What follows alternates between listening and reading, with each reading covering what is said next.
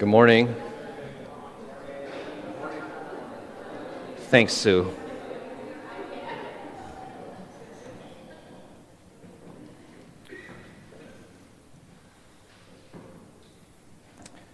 I used to have some hobbies collecting things. I collected stamps, mostly from foreign countries. I collected pennies. I think my oldest one was from 1928. I looked at the value. At the time, it was worth about 5 cents. But every time I got a new penny, I would look at the year and see if it was worth adding to my collection. I also collected comic books. I used to have a lot. I like reading through them, like the whole superhero thing. They're kind of normal hobbies. They aren't very weird. Do you guys, anybody have any weird hobbies?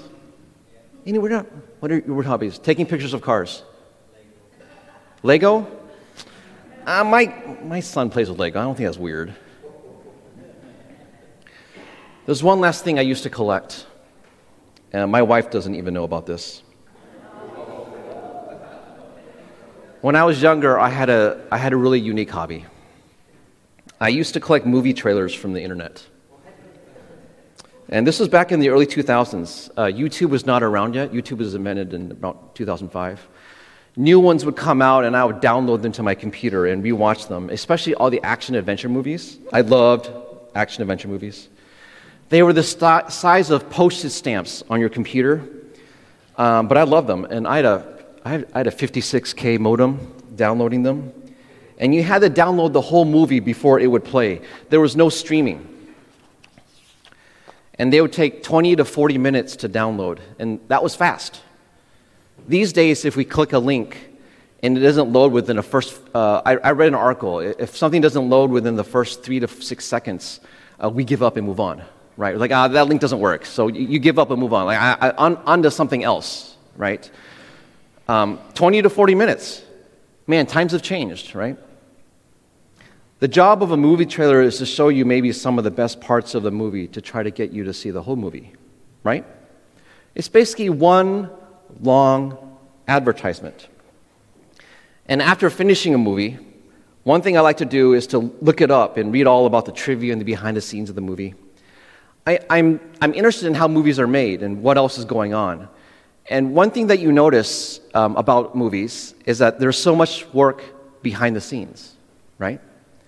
Right? We might see 5 to 6 cast members, the main cast, and maybe 15 to 30 to 40 supporting people in the cast, right? You see the long list of credits at the very end of a movie, right?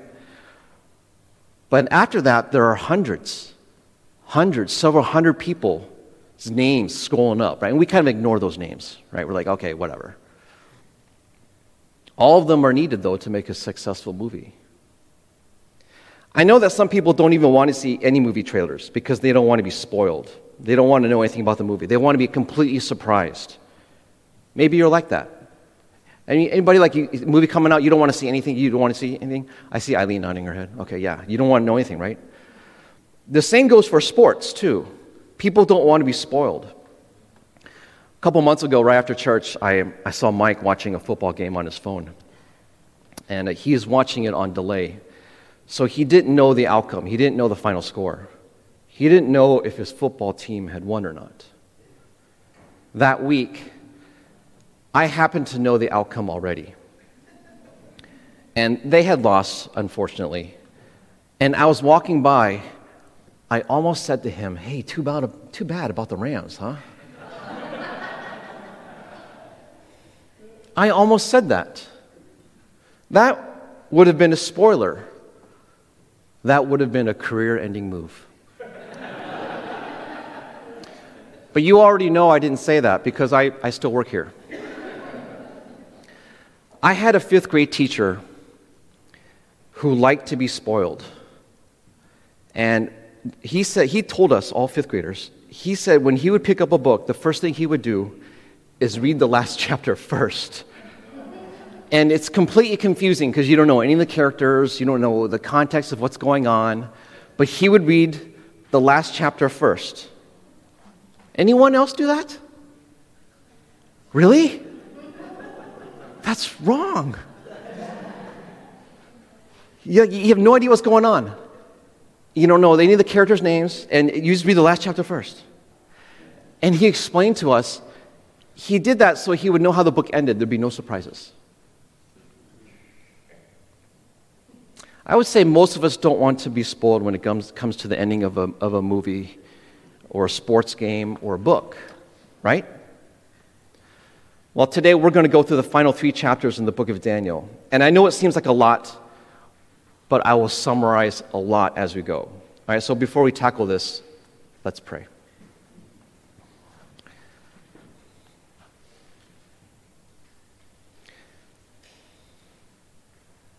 Heavenly Father, we know you sent the angels to be with us, ministering to us in spirit. I pray that you convict our hearts, Father, to live holy and righteous lives, to live in the here and now for our future. In Jesus' name we pray. Amen. Today's 3-chapter tour is like one big, massive movie trailer, partial spoiler alert, and behind the scenes. It's like an in-depth partial look of the end times. And we're going to do 3 chapters at once because it's one cohesive story. I want to summarize the book of Daniel, and I know you guys, we've been on this for about a year now with me, or more than a year. But let me summarize quick. The first 6 chapters are very easy to follow along with. All right, they're all stories. Chapter 1, Israel is conquered by Babylon, and they're carried off to a foreign place, right? And they have to learn a new language, a new culture, even eat new foods. Chapter 2, King Nebuchadnezzar has a dream of a statue, and only Daniel can interpret that dream. Chapter 3, Shadrach, Meshach, and Abednego, right? They're thrown into a fire furnace for not bowing down to an image of gold, but they are rescued. Chapter 4, King Nebuchadnezzar has a dream of a big tree that represents him, actually.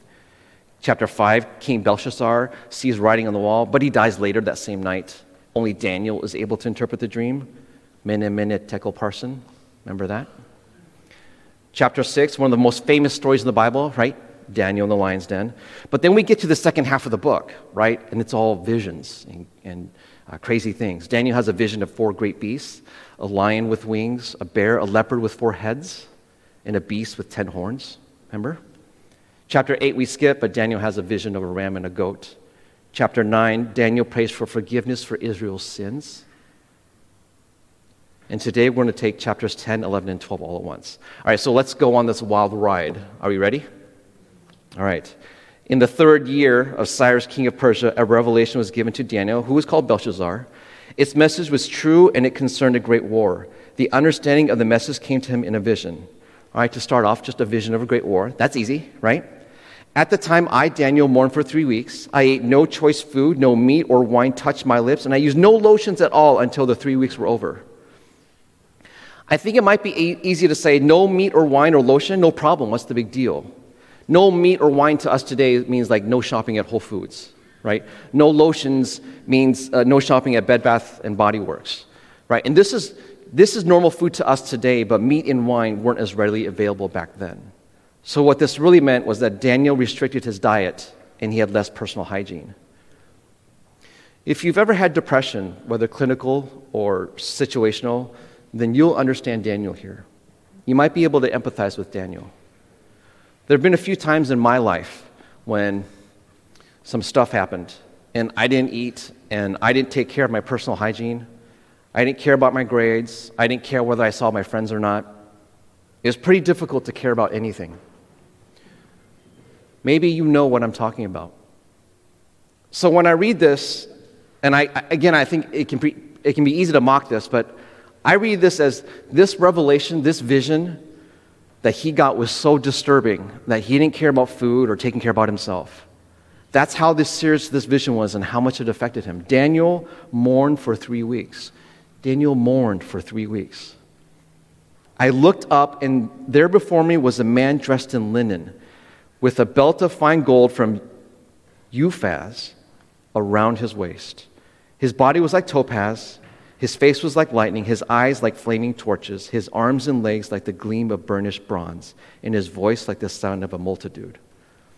You ever seen a movie or a show where they They're showing that some godlike creature person, and when they speak, they use a synthesizer for their voice, right? And it sounds very majestic and strong and powerful, right? And makes it much more like ominous and awe-inspiring, right? Do you know what I'm talking about? Like that's what I envision when he says his voice was like the sound of a multitude.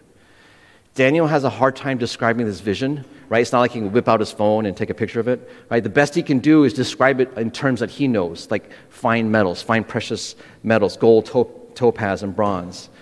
Everything about the description expresses power, right? Or glory or majesty, right? We don't know this man.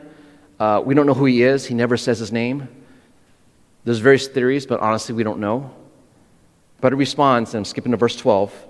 Do not be afraid, Daniel, since the first day that you set your mind to gain understanding and to humble yourself before your God, your words were heard, and I have come in response to them. Daniel, I know you're freaked out right now, but it's all good. Don't be afraid. We know you've been humbly praying, and I'm here to give you an answer, kind of. It's all good.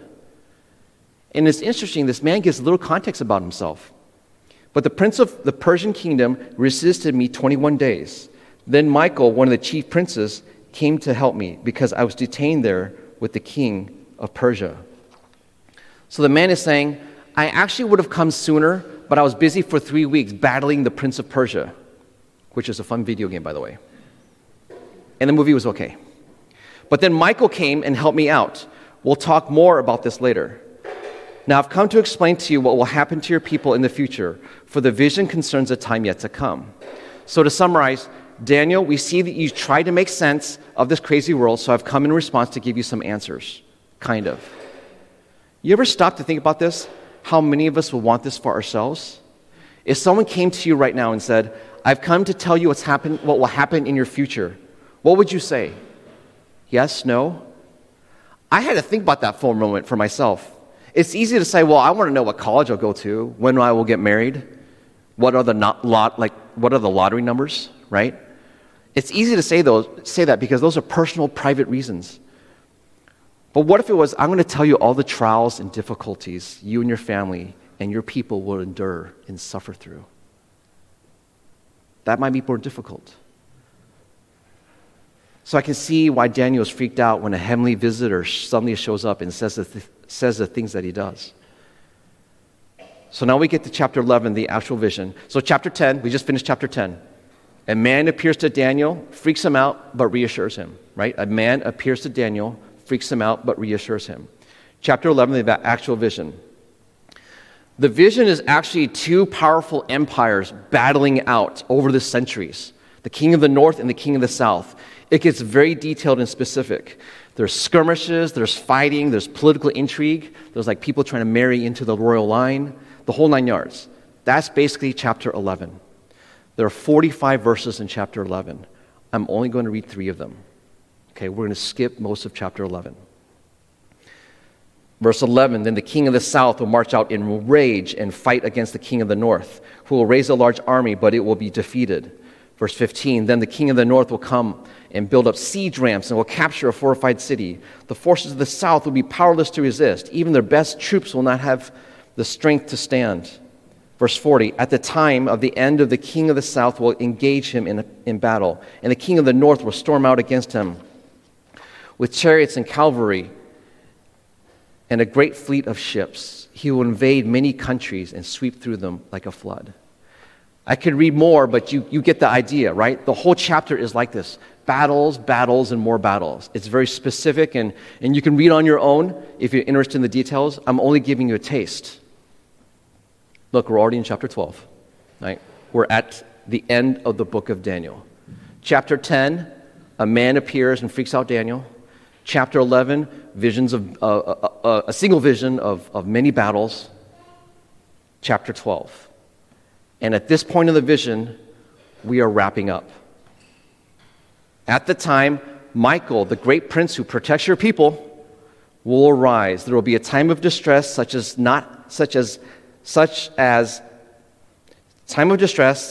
not happened from the beginning of nations until then. But at the time, your people, everyone whose name is found written in the book, will be delivered. Sounds like there's this great prince named Michael protecting them in the middle of a time of distress, behind the scenes, where we don't see, just like the behind the scenes of a movie. If you've ever had somebody helping you through a tough time, then you understand this scene, where like in public you might appear to be okay, but it's only because you were walking in private. It's only because people were walking with you in private during your trials, behind the scenes. If you've had dark times, hopefully people have walked with you, helping you along. Verse 2, multitudes who sleep in the dust of the earth will awake, some to everlasting life, others to shame and everlasting contempt. These are the final two destinations for every human: everlasting life, the kingdom of heaven, or everlasting contempt, the depths of hell. And the man giving Daniel this vision affirms that. It's either one or the other. You see, we're all sinners. And God is so holy, he cannot be in the presence of sinners. And so because of that, we are doomed to hell. But God loved us so much, enough that he sent his own son to die for us on that cross, to take the punishment that we deserve, that whoever believes in him, whoever trusts in him, in faith, will inherit that eternal life. Daniel responds in verse 8, I heard, but I did not understand. So I asked, my Lord, what will the outcome of all this be? That entire vision that we skipped, right? But what's the outcome of all this? You show me the battle and all the skirmishes. It's horrible. This is a very understandable question. What's the end? It's like a sports game, right? Two teams battling it out. Watching the game might be fun, but really, we want to know who wins at the end of the game, right? What's the final score? Will the Rams survive the wild card round tonight or not, right? We all want to know that. That's Daniel after today's vision. I want the spoiler. I want to know the ending. Just like my 5th grade teacher who would read the final chapter of a book first. What's the outcome? I have a feeling Daniel's not going to like the answer. He replied, go your way, Daniel, because the words are rolled up and sealed until the time of the end. The man answers, nope, not going to give you the spoiler. Vision's done, go away. After putting Daniel through all that, Daniel isn't eating well, he isn't taking care of his personal hygiene, he's freaked out. The man basically responds, it's not for you to know anyway. Move along. Go along now. Daniel's taken behind the scenes to see a preview of the future, and he finds out that 1, this battle isn't temporary, and 2, it's not all physical. There's a heavenly spiritual conflict as well. Your prayers, Daniel, are part of this history. Your prayers, Daniel, is a part of this history. But you're a small cog in a huge wheel. And I think the huge wheel is so much bigger than Daniel realizes. I think it's bigger than what we realize. Daniel's all thinking, I just want my people to be freed. The whole Israel versus Babylon, when will we be freed under Babylonian oppression? And this man comes down and shows him a vision. He says, actually, what you've seen in your brief little life, Daniel, is just a small part of a huge, nearly eternal conflict. I can see why Daniel mourned for 3 weeks. So I want to talk just about 2 things from today's passage. The first point is that kingdoms are unstable. They come and they go, whether it's a country or an empire, there's always instability. Daniel's vision saw that then, and we see that today. The kingdoms and countries on earth are unstable. And so, therefore, our hope is not in them or their power or their influence. Our trust is not in them, but in Christ and Christ alone. As long as there's still human sin, there will always be instability. As I've said before in previous messages, our hope is not on one person or the government. Even us, we are called the United States of America, but we are not always 50 United States, 50 states who are united. We differ on a lot of things and a lot of ideologies. Don't get me wrong. This is not to say that we all have to be robots and we all have to think the same and have the same opinion. Our nation's diversity has made us stronger at times in our history. But the way we have dealt with our internal conflict, especially in the past 6 to 7 years, has been difficult. Evil is always unstable because it's rooted in sin. We like to follow our own wills, not God's wills. Think about that. We like to follow our own wills. But only God's will is stable and forever. Everything else is temporary. And we keep on fighting God week after week. And the kingdoms and countries here on earth are unstable because their gods are unstable. And really, they are non-existent gods anyway. I've talked about idol worship before. What we in other countries worship are fads, temporary. We worship entertainment. I spoke a couple times ago, we worship our phones, electronics, possessions, fame, power, sex, ambition, maybe position. Those are the things we worship. All the things that we like to have. We tend to put our hope in our bank accounts or our abilities to solve our problems. All those come to pass. We know that. That's why we set up wills and trusts to set up what happens with the stuff after we pass. But we know it's temporary. Our trust should not be in our nation or our abilities or other people, which always change. Our trust is on the unchanging God. All earthly kings will eventually crumble. We know that. And my second point, the conflict is spiritual, so our real weapon is prayer. We are caught up in a spiritual conflict. And I think we don't often recognize this, and I think it's understandable, myself included. We as humans, we tend to focus on things that we can see, not on what we cannot see.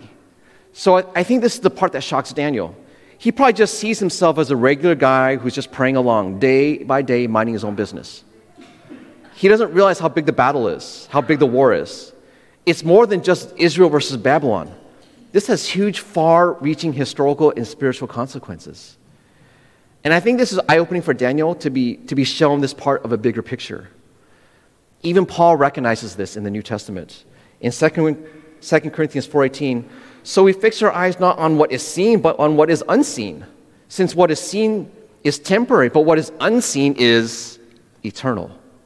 We have to fix our eyes on the unseen. We have to look for that. We have to fix our eyes on Jesus.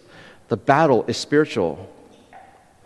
So Daniel never calls the man an angel, but I think it's safe to say that he is, and that the man, angel, is caught up in a spiritual conflict. Paul writes in Ephesians 6:12, for our struggle is not against flesh and blood, but against the rulers, against the authorities, against the powers of this dark world, and against the spiritual forces of evil in the heavenly realms. Our struggle, our battle is not against flesh and blood humans. Our struggle, our battle is against the dark world and the spiritual forces of evil. And today, Daniel kind of gets this glimpse of the behind the scenes of it all. Angels battling and struggling was a real thing. Remember the man? He struggled for 3 weeks against the prince of Persia. So a lot happens in these 3 chapters, but in the middle of all the details, the vision is to encourage Daniel to be faithful in prayer. In James 5:16, the prayer of a righteous person is powerful and effective. The prayer of a righteous person is powerful and effective. With God, I know we pray we pray every Sunday here, and hopefully you guys are praying. We are praying regularly at home. With God, there can't be an inconsistency between the way we pray and the way we live. We cannot be inconsistent between the way we pray and we live. We should strive to be righteous. So the encouragement I want to give us all today is that we are never alone. Daniel's visions today reminds us that God's people are never alone. There's a lot happening behind the scenes, just like in the movies and the TV shows, even sports, right? We might watch a 2 to 3 hour football game, but behind the scenes, the athletes are training 24/7, working out every day. Behind the scenes is important. We see this in everyday life.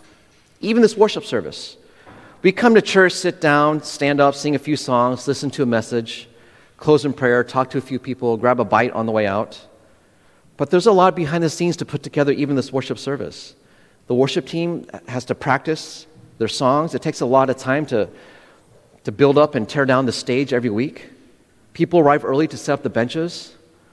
Speaker has to prepare and practice this message this entire week. The tech team has to set up live streaming, slides, lyrics, announcements. Church council, which meets today, meets once a month to discuss church matters, and they have to make decisions if necessary.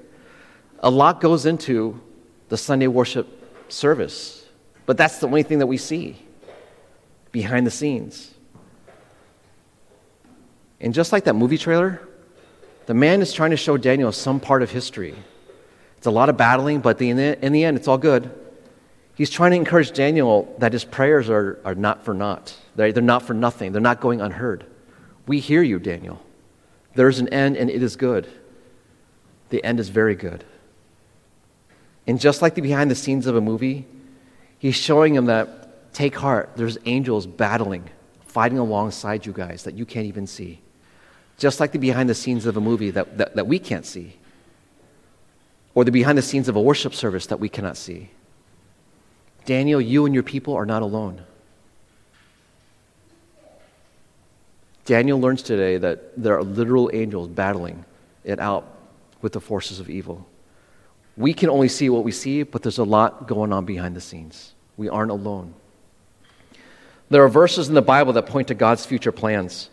And they always, if you read them, they always say something to the effect of, be holy now, be set apart now, be righteous now, be godly now. Our biblical response to the promises of heaven, to the promises of the future should be, live for that kingdom now, recognize his reign now, be obedient now, fulfill your present responsibilities now. 2 Peter 3:11, since everything will be destroyed in this way, verse 10, which you can read in your Bibles, he's talking about the end times. And so Peter says, since everything will be destroyed in this way, what kind of people ought you to be now? You ought to live holy and godly lives as you look forward to the day of God and speed its coming. Since everything is going away eventually, what kind of people should we be? We ought to live holy and godly lives as we look forward to the kingdom of heaven. With the world going downhill, we ought to live holy and godly lives. Then one day we may hear God say, well done, good and faithful servant. You have been faithful with a few things. Come and share your master's happiness. Because God's people will be different then, we should be different now. That's the challenge of the entire book of Daniel.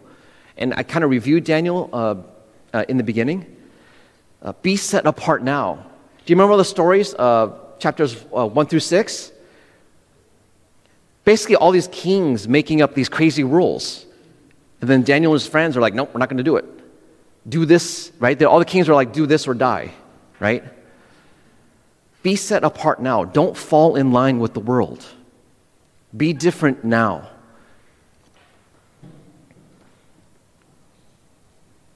Final slide. This is the very last verse in the book of Daniel. And I think it's appropriate we close with it. At the very end of the vision, the man gives Daniel a word of encouragement. I think it applies to us as well. As for you, go your way till the end. You will rest, and then at the end of the days, you will rise to receive your allotted inheritance. Go on your way. Live your life, Daniel. You will rest, you will pass away. But in the end, you will rise and enter the kingdom of heaven, your allotted inheritance. Read that again to yourselves. I'll wait.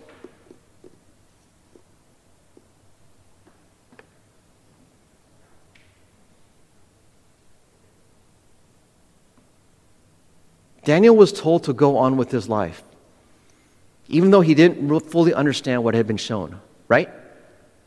He wants to know the end. He's not told. He's just like, just go on, live your life. I think there are many times in a Christian's life when we have to trust God, even though we don't understand what God is doing. I think there's many times in our lives when we have to trust God, even though we don't understand what God is doing in our lives. Many of you know that my family has experienced a lot of health issues very recently, and we're still going through them. We don't understand what God is doing in our lives either. Sure. But we trust that God will see us through. If you read that, what a beautiful personal promise, right? What a fitting conclusion to the book of Daniel. And for us today.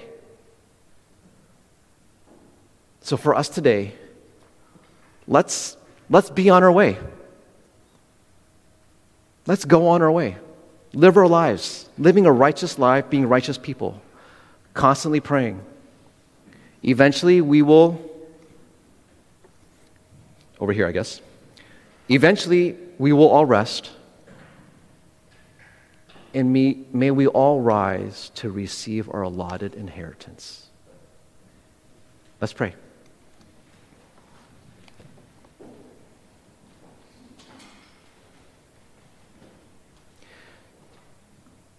Dear Heavenly Father, down here on earth sometimes it's difficult.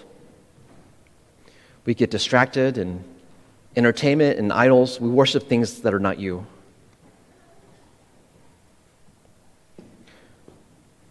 We focus on what we can only see. And we have our human, sinful ambitions. Father, I pray that you send the Spirit down to us to convict our hearts. It's comforting to know there are angels battling alongside us. We lift those angels up to you in prayer. The battle belongs to you, Father.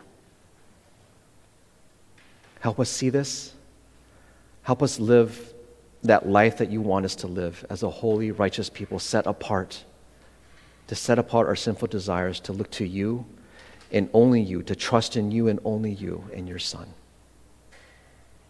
In your Son's most holy and precious name, amen.